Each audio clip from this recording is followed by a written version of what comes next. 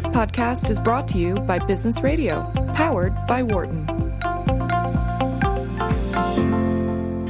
From the campus of the University of Pennsylvania Wharton School, this is Women at Work on Business Radio. Here is your host, Laura Zarrow. Welcome to Women at Work and our ongoing conversation about how to get more women to join, stay, succeed, and lead in the workplace. I'm your host, Laura Zarrow, Executive Director of Wharton People Analytics, for today's show with our favorite ally and activist, Josh Levs, on our collective efforts to build a safer, more inclusive workplace for everyone, particularly at the end of what's been a rather extraordinary year.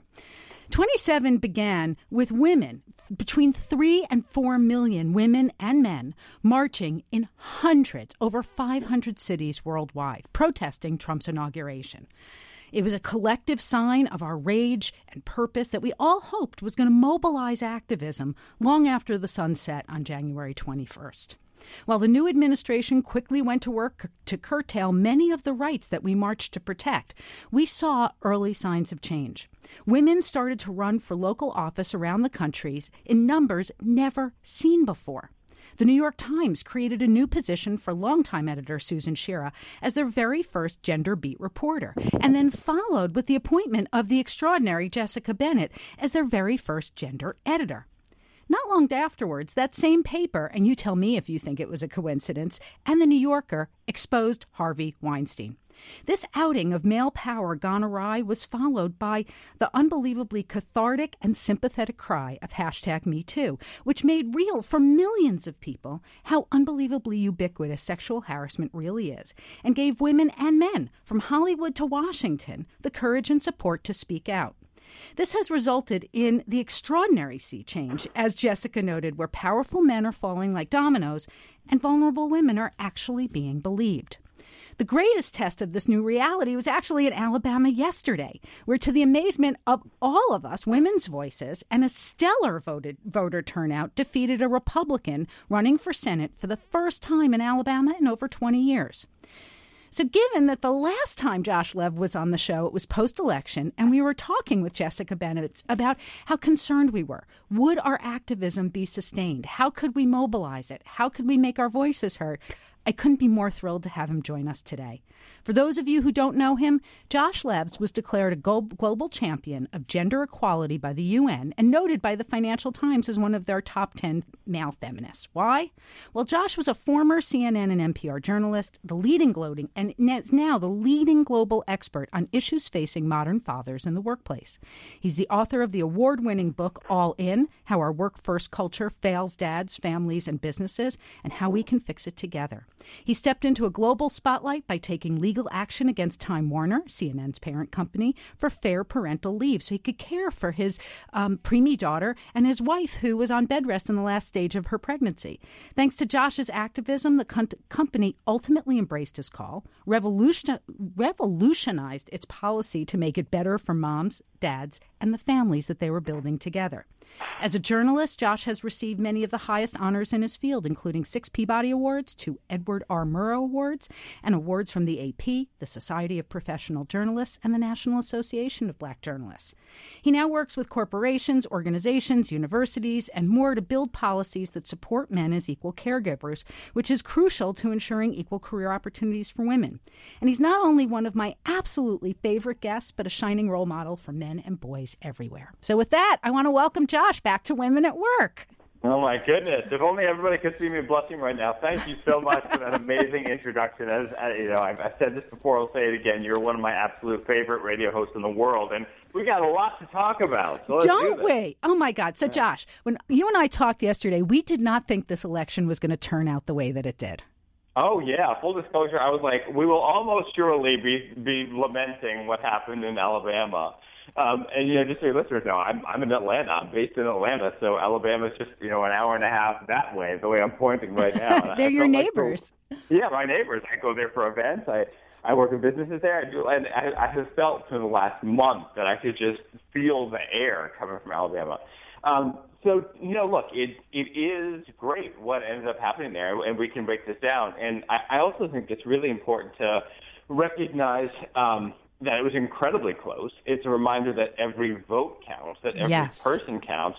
And really, in the end, white women voted for more. So this was really about largely driven by black people, black men and women, especially black women who showed up in larger numbers.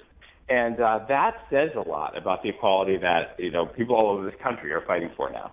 So how much of the outcome do you attribute to really effective voter turnout systems? Ultimately, all of it. In the end, that's what it always comes down to, voter turnout. Now, when you talk about voter turnout, you have to factor in that there are suppression efforts that are going on around the country, and the GOP has been pushing that, with obscure demands that make no sense. So sometimes it's really not as simple as someone just showing up, because they do show up and they cannot vote. But turnout is, in the end, what it all comes down to. And this is why it's the same thing as when Trump got elected.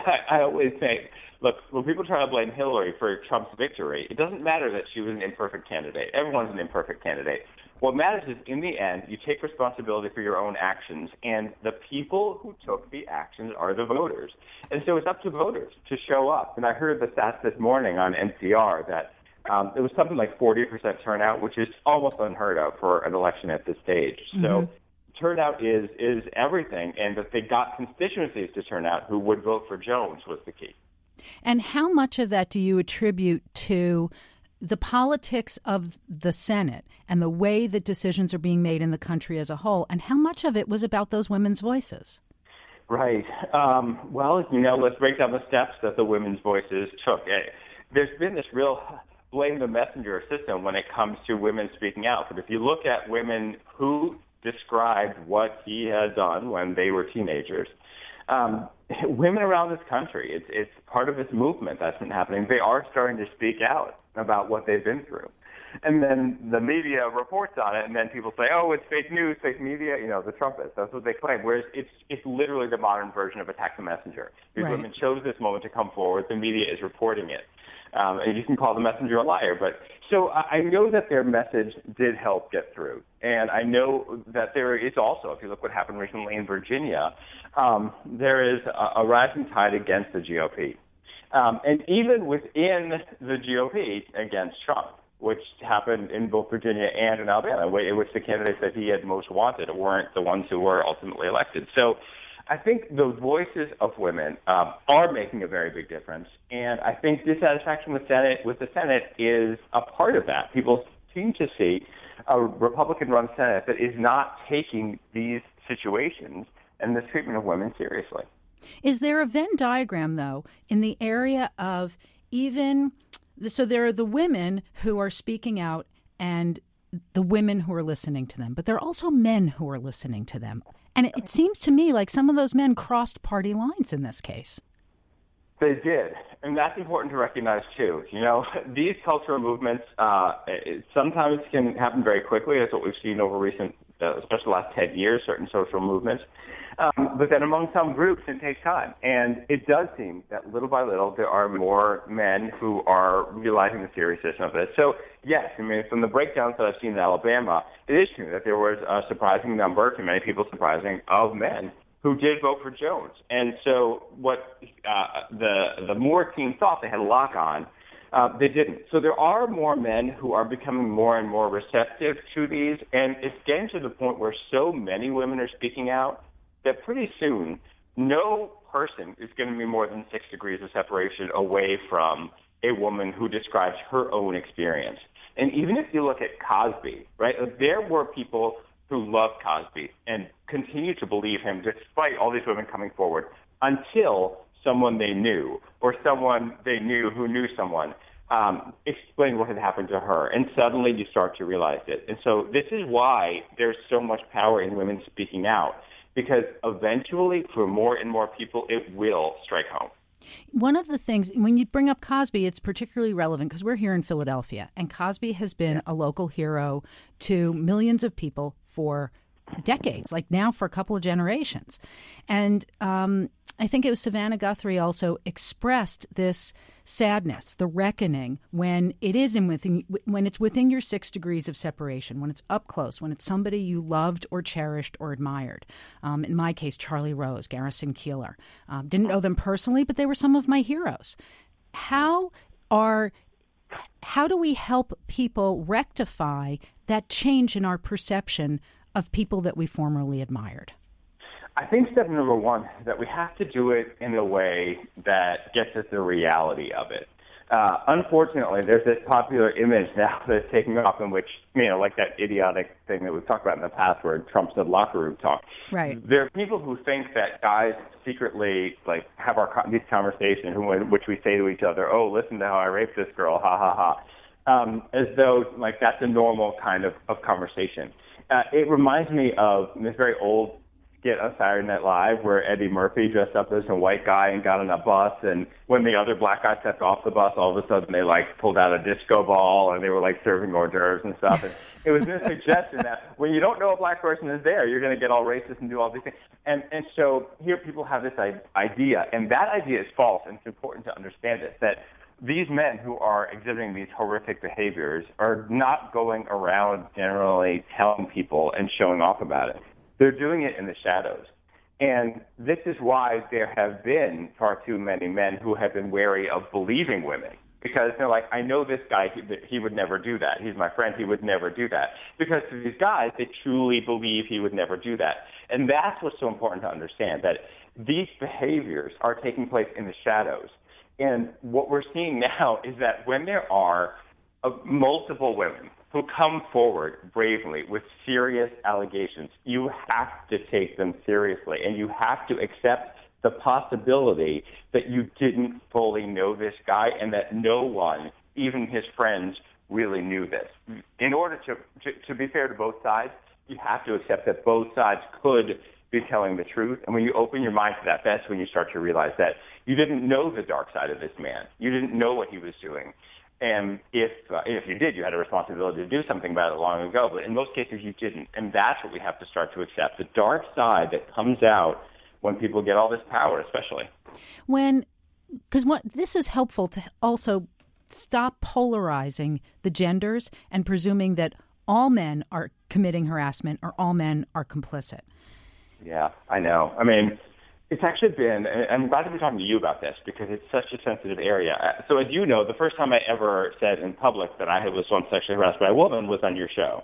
And then I didn't talk about it again until a few months before Me Too, earlier this year, because when I heard Megyn Kelly, this is after the whole Gretchen Carlson thing at Fox, and then I heard Megyn Kelly on the radio describing some of the reasons that she had not come forward at the time about Roger Ailes, and her language stunned me because it was exactly what I was facing in one of my early jobs, way before NPR or CNN, where I was sexually harassed by a woman. And so I wrote about it at the time, and the responses were great. And then after Me Too, there were a lot of people, even really lots of well-meaning women, who say that this is not the time for men to speak out, that men should not be speaking out if they experienced this. And then they started to be accepting of men speaking out if they experienced sexual harassment, but only if the perpetrator was a man. And there still isn't really a place in this dialogue to talk when the perpetrator was a woman. And in a way, I get that, because this is such a precious moment to understand what women go through. And even having experienced sexual harassment, I know that it's nothing like what women go through. I'm not saying it's the same thing. But what you're asking about now gets to the heart of this, that we can't start a gender war because it will be useless and get us nowhere. And what we have to do is drop the stigmas and all come together and talk about the truth. And to me, that is the lesson of Alabama, that this wasn't what some people say, oh, we need more women leaders. Yeah, we need more women leaders, absolutely. But the majority of white women voted for more, and black men showed up and voted against him. So what this is about is everyone who wants to stand up for truth and equality joining on one team and doing that together. So, Josh, you talk to groups all the time, and I'm guessing what percentage of your audiences are male versus female? Well, I get invited by businesses all over the world to speak, and it's almost always the women's organizations that bring me in. And they often bring me in part because they know that men as allies, is that this is such a crucial idea, and because word of mouth, they've heard what I offer, but also because they are the places inside these businesses that are doing the most to work on gender equality. Mm-hmm. But what happens is when they announce that I'm coming, there are a lot of guys who show up, and they always get more guys to show up than they've ever had before. Because a lot of people see me as this unicorn. Who's this guy on CNN who works with gender equality? And then when I get them, I tell them my story. It becomes the first time that they've ever opened up, that men have ever opened up about their struggles with work-life balance, their struggles to be equal caregivers, that the stigmas and expectations on men are terrible for women in the workplace. And now, when I go into these businesses, these guys open up, and it becomes the first time that we have this really cross-gender dialogue about what we can all do together on one team. Which is critical. By the way, this is Women at Work on Business Radio, Sirius XM 111. I'm your host, Laura Zarrow, and I'm talking with the amazing Josh Levs, who's a gender equality activist, amongst many other things. If you'd like to join in the conversations, if you're one of those men who would like to talk to Josh, even though it's Women at Work that put him on the air, give us a call. We'd really love to hear your voice. We're at 1-844-WHARTON. That's 1-844-942-7866. And if you're at a computer and you can't really call because, you're at work doing this, you can get Patty moving. She's answering emails at businessradio@SiriusXM.com. She'll open up your message and we'll get you on the air. So, Josh, one of the things that's really important here is figuring out how we step away from this polarization and how we talk to each other about changing the culture of our communities and our workplaces. Right. How do we start that process?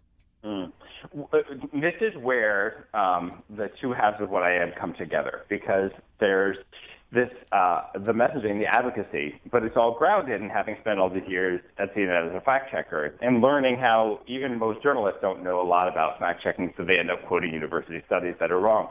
So when you say, where do we start? This is the good news. We start with the facts. And we have to have the whole set of facts in order to understand what's going on. And so I'm always hearing, I just got back from London working with another company, but I'm always hearing from groups saying, we really want to get men as allies in the effort. But they say, but all these men have filled out a survey saying they want gender equality, but they've never done anything about it. And then their reaction is, tit, tit, tit, those bad men not doing anything about it. And then I say, well, have you ever told them what they could do? Like, what? So what we need to do is start off with a set of facts about what's really holding us back. And that's why when I wrote this stuff in my book, originally it was what I started on air at CNN. And when I would report facts about what's going on with dads in the workplace, how it's so hard for a man to get paternity leave to care for his kid. So women end up taking all the time that's available to either of them. That hurts women's careers. Or how if a man so much as talks about being a caregiver, or if he has a need for a flexible schedule and just talks about it, he gets punished and can lose his job, and the family needs the money. And so people have never heard this before. And when you come to understand that, you come to see that these Mad Men structures are hurting men and women, because these days men are even more likely than women in this country to switch jobs or careers to have more time with their kids, but no one knows it because men aren't telling their jobs that that's why they leave. They're not explaining it. We're not stating it in public because of the stigmas. So the starting point to build alliances is to understand that the message to men cannot be, come on, support women already. I mean, yes, if you're, one of the chauvinist idiots or someone who's going around like harassing women or mistreating them, you've got to cut that out. But in order to fix the structures, we have to understand that there are ways that men are pinned by the same backward ways of thinking about gender, and that when we tackle them together, when we start having open dialogue in our workplaces about work-life balance as though it's an actual, equal, gender-neutral issue, that's when you start to make real change.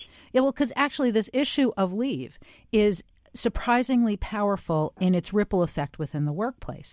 As we've talked about before, if men can get the same amount of time as women, and the culture encourages them to do so, does not penalize the men or the women for taking flex time or family leave time, then you start to create a more equal playing field about advancement. Yes? Exactly. I mean, the short version of my legal case, for those who don't know, is that back when I was at CNN and Time Warner, the policy was that anybody could get 10 paid weeks to care for their new kid except the biological father.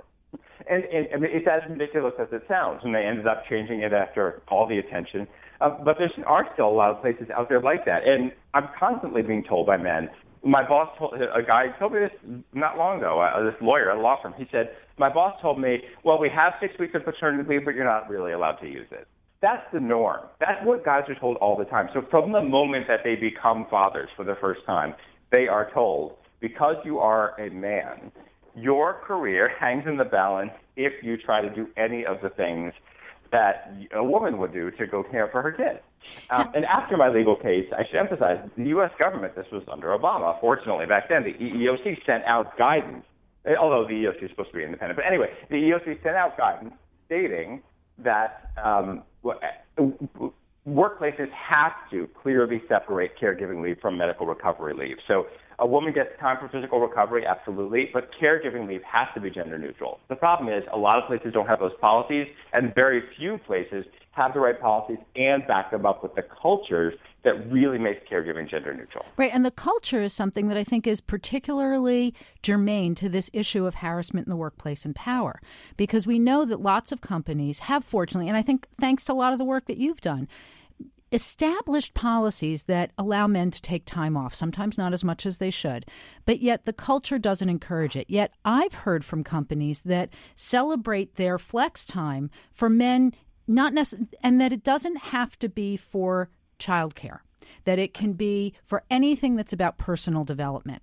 And on one hand, that's really important and great. It doesn't over-benefit parents and penalize people who want to do things that are meaningful for their life that don't involve children.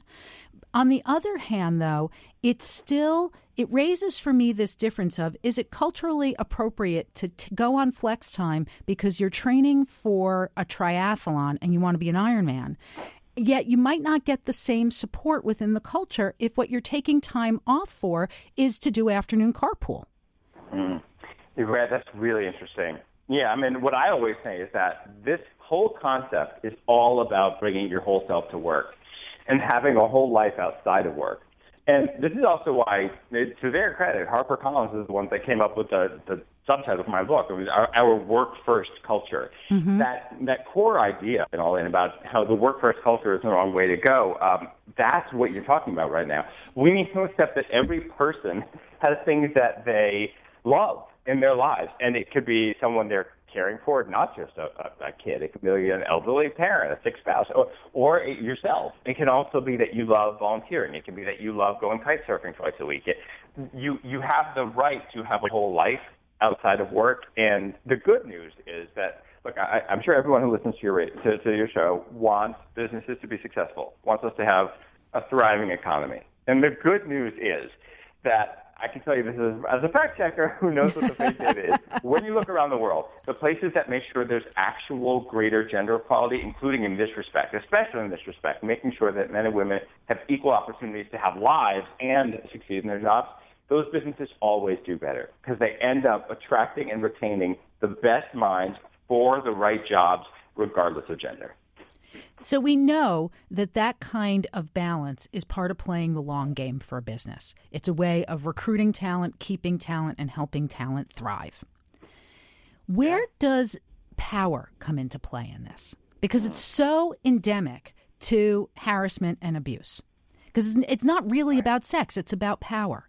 It is. And if what we want to create is an environment where everyone feels more respected. Mm-hmm. And in the big picture, men have had all the power in general in the American workplace for, decades and decades and decades. Well, really, through American history. And so it's totally sensible that a lot of women would feel and be, are disempowered compared to men in many ways. The piece that I wrote for the Huffington Post after the Matt Lauer thing, it was all about this. It was all about power. It's the basic idea that what we're seeing here is abuse of the power. And we know that absolute power can corrupt absolutely. So when you are a Harvey Weinstein and, you have all these people who want to be famous actors and famous actresses, and you're never going to be the one starring in the movies, but you have all these beautiful women who want things from you, it's sadly not shocking that someone would give into the worst sides of their nature, to some of those deadly sins even, and start to abuse power. And when we hear the stories about, in so many aspects of life, we're not just hearing about people who kind of did something to a random person in the workplace. We are hearing people who knew that this person wanted, even needed something from them. And this person was using that power to get what they want in return, which is illegal and disgusting, because what they wanted was this, sense of sexual power, sense of sexual dominance, and sense of even sexual ownership. So having real conversations about that is important. But even more pragmatically, we need structures inside our companies in which people have safe avenues for reporting, because that's where power comes into play. I've explained this. That was the Megyn Kelly thing that struck me when she said when Roger Ailes did this to her, she had no one to turn to. There was no safe avenue. There was really nothing she could do. It was the same thing with me. When I started my career, when I had this first job, the woman that was very openly sexually harassing me, describing the things she wanted to do to me, drawing pictures of me naked, all this stuff, she had a ton of power. It was up to her to determine whether I would get my big break or not. And there was no avenue for me to go address this that circumvented her power. It would have gone right to her. So because of those power dynamics, we have to ensure that all our workplaces establish safe avenues for reporting this, in which the person who is alleged to have done the action does not have the power to punish you. Josh, in these situations, briefly, and then we're going to take a break and we'll come back and talk about more, but how much of the places where they're exerting power are around people who are commodities with value for them, that they want to control so that they can leverage those commodities? Wait, I lost you there. So I'm just picturing so that. So the beautiful women are the commodity. The helpful assistant, the commodity. The up-and-comer whose career I could make or break, a commodity. Yeah. Oh, yeah. And it's as much power for them to manipulate and control as it is to wield control over that person. And I think that that's also part of the problem here, and where we objectify these commodities. Yeah, exactly. When I first started my career in reporting, I developed this line that I always say in my head, and I use it now when I train companies in unconscious bias. And that line is, the only things I know about this person are what I know about this person. And when I think that, it forces me to make sure I'm not adding race assumptions based on their race or what clothes they're wearing or what shoes they're wearing. Well, the same thing applies in this way, that if you're looking at the assistant, if you're looking at someone who wants something from you, you might start grouping them together in your head. Imagine how many women probably voluntarily offered Harvey Weinstein whatever sex he wanted, right? And so you see another woman, after a while, you might just start becoming so inherently misogynist that you group them all together. Here's another woman that wants this from me, and if she doesn't, I'll make her want it, because they all do. But what you have to, when you are forced to understand that every human being you deal with is an individual and that it is incumbent on you to show respect for that individual, then it becomes a lot harder to use those mental tricks to kind of trick yourself into justifying your own repugnant behaviors. We're going to take a pause for a moment. I'm Laura Zarrow. I'm here on Women at Work on Business Radio, powered by the Wharton School on Sirius XM 111. We're going to take a quick break, but if you want to give us a call at 1-844-WHARTON, we'd love to know your #MeToo story. So give us a call, and we'll be back shortly. 1-844-WHARTON. Thanks. You're listening to Women at Work on Business Radio, Sirius XM 111. Here again is Laura Zarrow.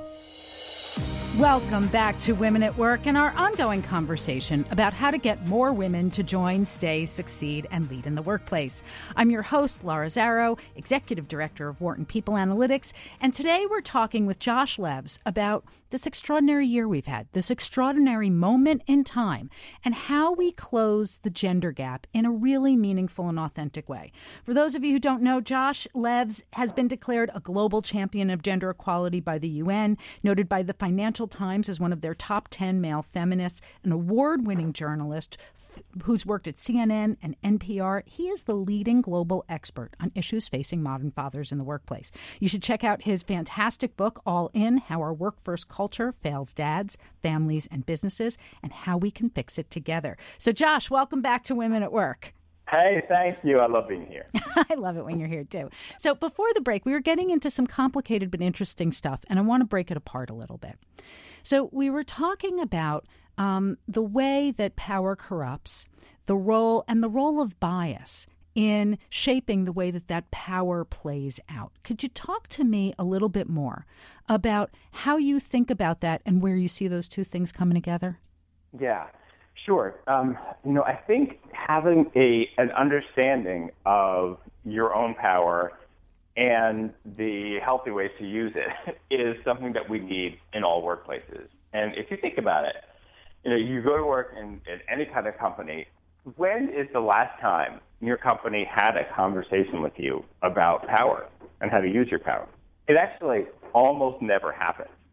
And when there isn't a conversation about it, and when there's no training around it, around being conscious, we talk about being conscious of our prejudices. Forward-thinking companies are working on that. We talk about learning and development. We talk about a lot of workplace issues.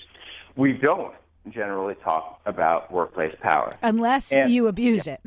Right. And in that case, you hear about it afterwards. And now, it's up to you to know not to abuse it. I mean, it's pretty obvious what the wrong things are to do. But if you want to have this conversation in general about power in the workplace, I'm certain that there are times that we all don't realize it. You might be speaking to someone sometime and they really want to be a guest on your show and you don't know they want that, and that puts you in some kind of power position. Or, when I was walking through the CNN newsroom, if someone had an idea for me and if I would think, well, maybe I don't like that idea, maybe it should go to someone else, to me that wouldn't be a big deal conversation. But maybe to them, it didn't occur to me, maybe it took them a lot of courage to walk up to me when I was on the air all the time and make that offer. So that kind of consciousness is something that we all, beyond just the harassment, that we all need to be aware of.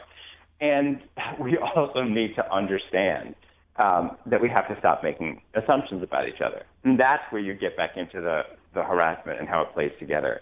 So is that part of it about – so I just want to pause you for a second. So is part of it that, A, we have to understand that we have power in ways we may not realize, and that when we do have that power and when we realize it, we've got to learn how to be responsible with it. Yeah. Yes, we have to be responsible with it. Yes, and we have to understand other people's responses to power. The way that we are perceived and the way that other people feel about what their power is. Often workplace conflicts come from this. People have certain things that they want and need. They want their projects to succeed. They want to get the next opportunity. They want to get the next promotion. They want the bosses to like them. And if you are in a position like that, you are often thinking about who you answer to above you. You are worried about your bosses helping you, liking you, and probably not giving a lot of thought to the way that the people who are beneath you on the totem pole or who want something from you are responding to you and are feeling around you, and how even the slightest suggestion of anything could make them feel very, very legitimately uncomfortable. And so we need to be making this a regular part of what we talk about in the workplace. And this is where, I work with companies on all kinds of structures, not just the safe avenues for reporting we discussed before, but also having an internal ombudsman, having opportunities for people at all levels to run meetings, all of these different things that we can do that will allow everyone opportunities and for their voices to be heard and help them feel more comfortable explaining what they need, what they're offering, and what you may have done that could be making things worse for them. It also seems like part of this is teaching people how to understand the limits of the power that's above them. And because it seems like in environments, like if you think about what's been going on in Hollywood and these different news organizations and media production companies, the people who held the power were acutely aware of how much power they had, and they were consciously abusing it, which is part of what makes what they did so disgusting.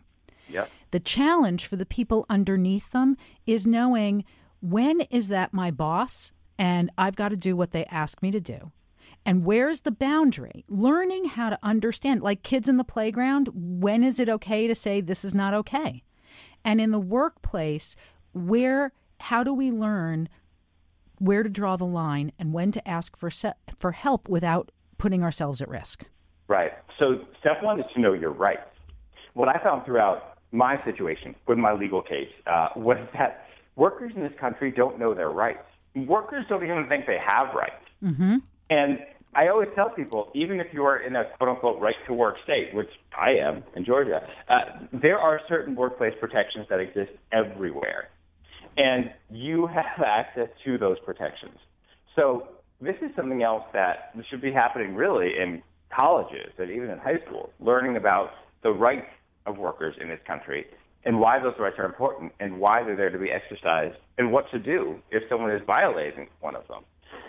But then we have to get to the much stickier and much trickier part, which is what to do when the person who is abusing power is also the person who controls your big break.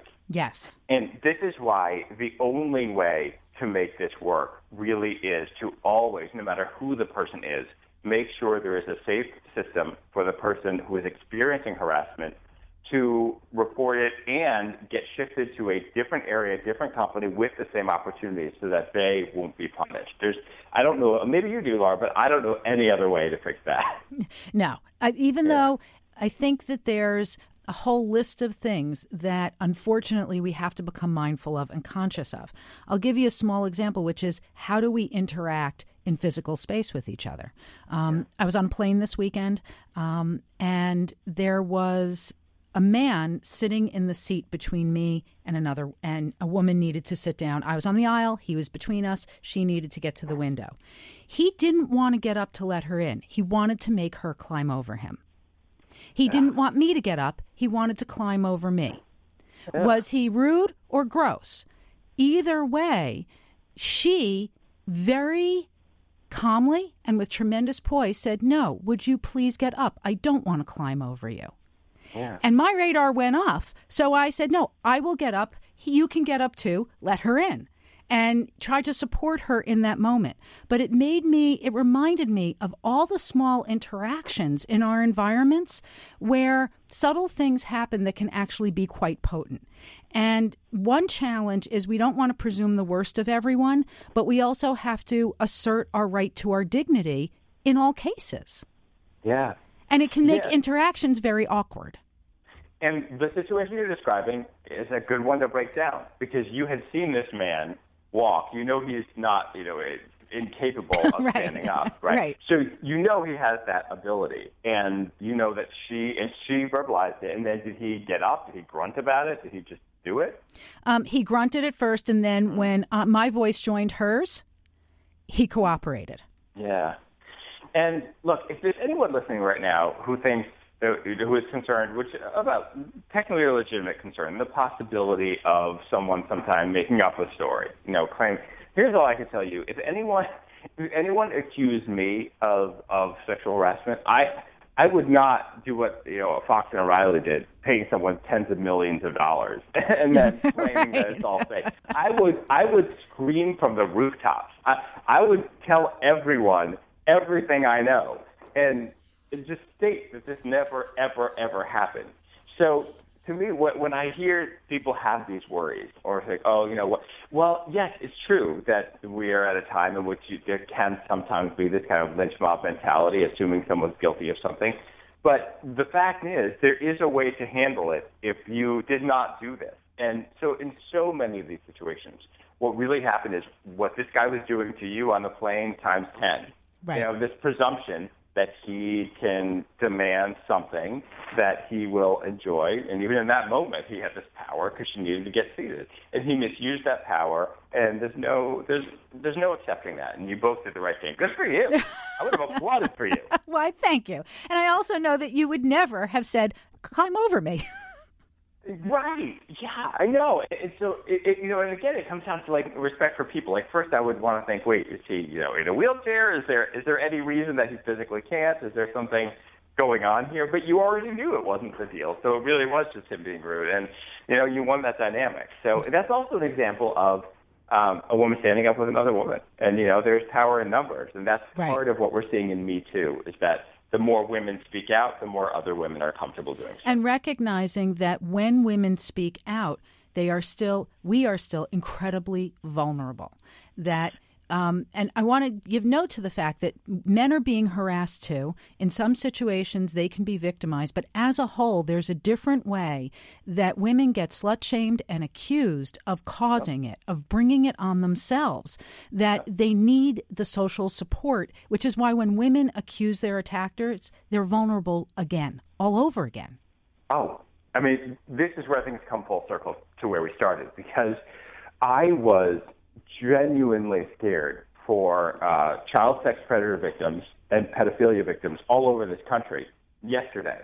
Because if people see that you can come forward bravely about what someone did to you, and that person can still be elected to the freaking U.S. Senate, right? That is terrifying.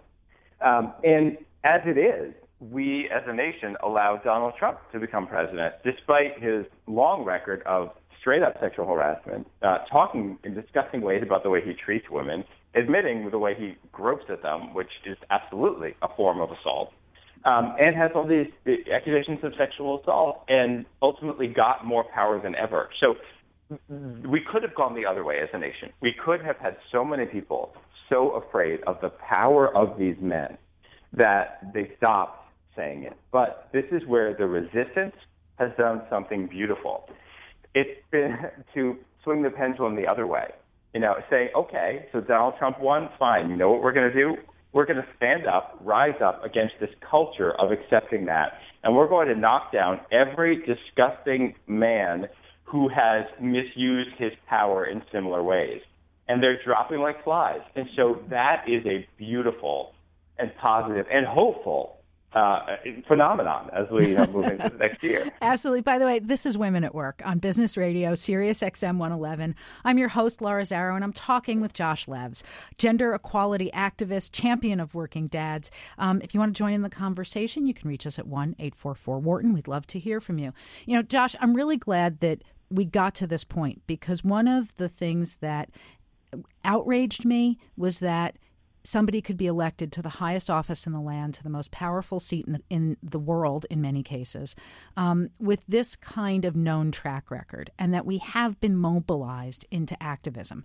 Like Gloria Steinem said after the election, it was probably useful because it revealed the bigotry and bias that still exists. Mm.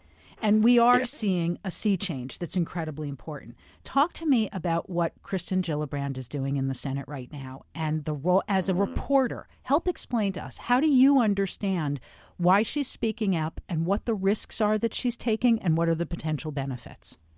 Yeah, well, I can start off by telling you that I'm on a working group through her office. We've been Yay! Yeah. She's been great and wonderful to me, very supportive of the book, and I'm very big fan of a lot of the good work that she's doing too. And I testified in Congress this past summer, pushing for paid family leave, and so I have this working relationship, with her office and with her, which is fantastic. And she's being an important voice. I don't even know which aspect to focus on, except I can tell you that Trump's tweet about her, was it yesterday or 2 days ago, was, so obviously misogynistic and obviously suggesting that she's a prostitute, who wanted to prostitute herself to him in order to get money for her campaign years ago. I mean, the idea that he would even say that and think that and probably believe it, because he is delusional and misogynist, shows, how twisted this is. And yet, she is not backing down. And her response has, what I've seen, been pitch perfect. Her response has been, you will not stop me or other women from speaking out. I will continue to do so. And more people are being affected by that. And more people are having to speak out. This might be interesting to you.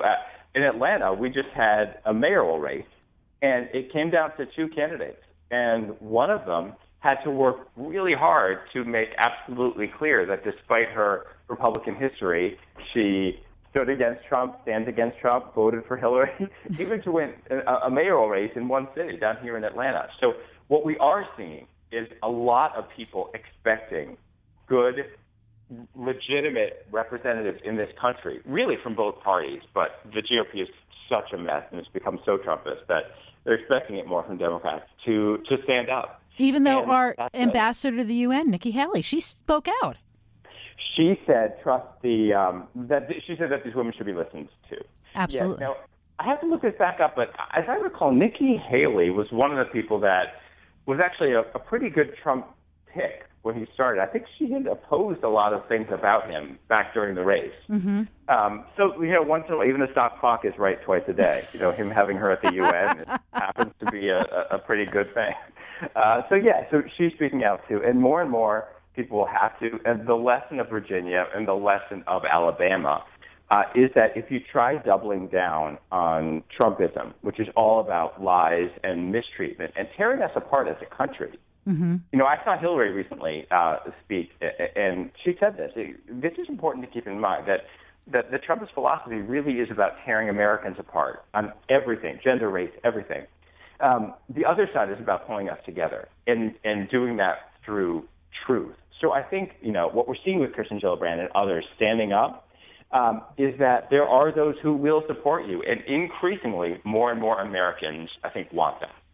Absolutely. So, Josh, I want to switch gears a little bit because, one of the things that's amazing about these women is that we have new role models for the next generation of women. Our girls are seeing women standing up. They're seeing women being heard in unprecedented ways. And even though a woman candidate lost the election, they still saw a viable candidate for the presidency of the United States.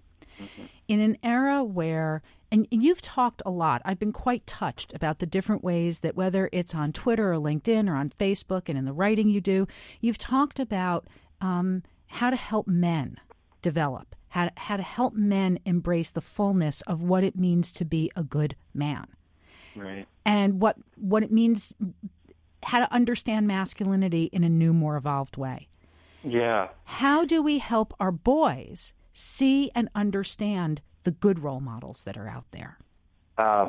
First of all, through modeling it at home. One fear I did not have for me and my children was that, which some people had, was that seeing Trump would make generations of boys become more like bullies. Because I know that dads are far more impactful, and I, like most American dads, am very involved in my kids' lives. But then I did see Trump speak to the Boy Scouts. Oh, my God. And this totally unhinged, what might possibly have been the worst moment of his presidency, because he was given, you go ahead, I hear you jumping in. It was disgusting what he said that day. Yeah. And it spoke to these old ideas. He basically told these kids that success means having orgies on yachts. It's what he believes, and it's so twisted. And in the Shakespearean tragedy that is his life, this is what happens when you only have toxic masculinity to believe in yourself based on, and not real, competence, real masculinity. So what we need to do is, as an entire society, all of us, empower and support fathers and stop trashing them and stop dissing them and assuming that they're bad. And the more you do that, this is also why pop culture images are so important, and these conversations are so important. Learning how well dads are doing and making sure that dads have time with their kids will lead, it always leads to more gender equality in the home. If you make sure, this is proven repeatedly, the guy has paternity leave of more than 3 weeks, if he gets opportunities to do caregiving, the kids grow up believing that mom is equally capable at work and dad's equally capable at home. So there's that. And it's about modeling the behavior, not just talking about it, because, as we know, kids respond to what actually is happening. So being that, fighting the good fight, and every man who is a part of that is leading to a better generation of kids. And so we've talked before about some of this, but I want to bring it back into the light for some of our listeners. You've made a really important and beautiful case about the danger of the dumb dad, the dad as buffoon. So in the same way that we don't want to vilify all men, we also want to recognize that fathers can be effective, that fathers are loving and tender and capable, and the responsibility that mothers have can be shared with them. And it's critically important that we send not just the fathers, but kids the message that fathers are competent and loving caregivers, and that then shapes our notion of what they can be as men and partners. Yes? Yeah, when I hear about these disgusting men and what they're doing in the workplace, there's a new one every day. One of my first thoughts is always, what did his father teach him? Who raised them? Well, yeah, exactly. Who raised him, and what did his father teach him? Because it might be easy to think, well, if my mom knew about my behavior, she would hate me. But I'm a man, and this is what men do. But if you learn from your fathers that no, it's not, then it just seems so much more likely that you wouldn't. And part of Trump's disgustingness comes from the tragic, from what I understand, and bad lessons that he learned growing up about manliness and stuff. But I think that empowering the beauty of the positive messages is important, and confronting the bad. And this is something else. I have a chapter about this. We don't talk about sex in America. We don't teach our kids what sex really is. And so much of what sex is ends up being in their minds, what they see in images as they're growing up, videos, magazines, whatever, porn when they're older. And the fact that sex happens in the shadows is another part of this problem here, because we need to be able to talk about sex as a natural thing in which it is about sharing a moment. And between two equal power. Partners, not Right. one who is an object or a victim of the other. And that your manliness does not ride upon whether you manage to dominate in that respect and in sexual dynamics. And that sex is better and more fun and more powerful when there's a sense of equality about it, that you're kind of jumping into the space together. These things that have, this is the power of information, the power of what you do, having a radio show. And when we start having real conversations about ethics and about actions and how those two things come together, then people have no choice but to confront reality and live according to it. And reality is that men and women are equal and deserve equal respect. Yes, and when they exhibit respect towards one another, everyone thrives in an entirely different way. Yeah. Including in our homes and in our workplaces. So, Josh, with the minute we have left, what's next for you? And if people want to read your book, see you speak, what's on the list? Sure. So they can follow all my stuff on my website, joshlevs.com. It's JOSHLEVS. And what's next for me? I'm excited for 2018. I'm working with a lot of businesses. I have events booked around the country and around the world into the spring, and I'm booking more. I write a lot, and I'm going to continue to write and speak out and be active. And in America, the next big push we have to show that we can keep this up is a little less than a year from now. It's the 2018 midterms. And for this year, to keep the culture war moving forward is the key for me. We had the chance to prove in 2017, and we did, that despite Trump's political election, we still control the culture. This was my hope when I talked to you a year ago, that we'd be able to show that we still control the culture. We showed that in 2017, and now what we need to do is take that culture and move it further into the political arena in order to help make sure that we do get more women and more equality-minded people in the halls of power and in our businesses, really everywhere, to turn that culture into structural change in America. Josh, you are an inspiration, an advocate. I love having you on the show. Thank you so much for making time for us today. Thank you. Thanks, everybody, for listening. If you have a question about something you heard on today's show, you can email us at businessradio@SiriusXM.com. And be sure to follow our show on Twitter at BizRadio111. You can follow me at Laura Zarrow. Special thank you to Josh Lev. I'd also like to thank my producer, Patty Hall, our sound engineer, Tatiana Zamis, Jackie Gaffney, who supports me behind the scenes. If you want more of Women at Work, you can find us on SoundCloud.com/Women at Work. And of course, all of Business Radio on businessradio.wharton.upenn.edu/best of. Thanks for listening, everyone, and have a fantastic new year. For more insight from Business Radio, please visit businessradio.wharton.upenn.edu.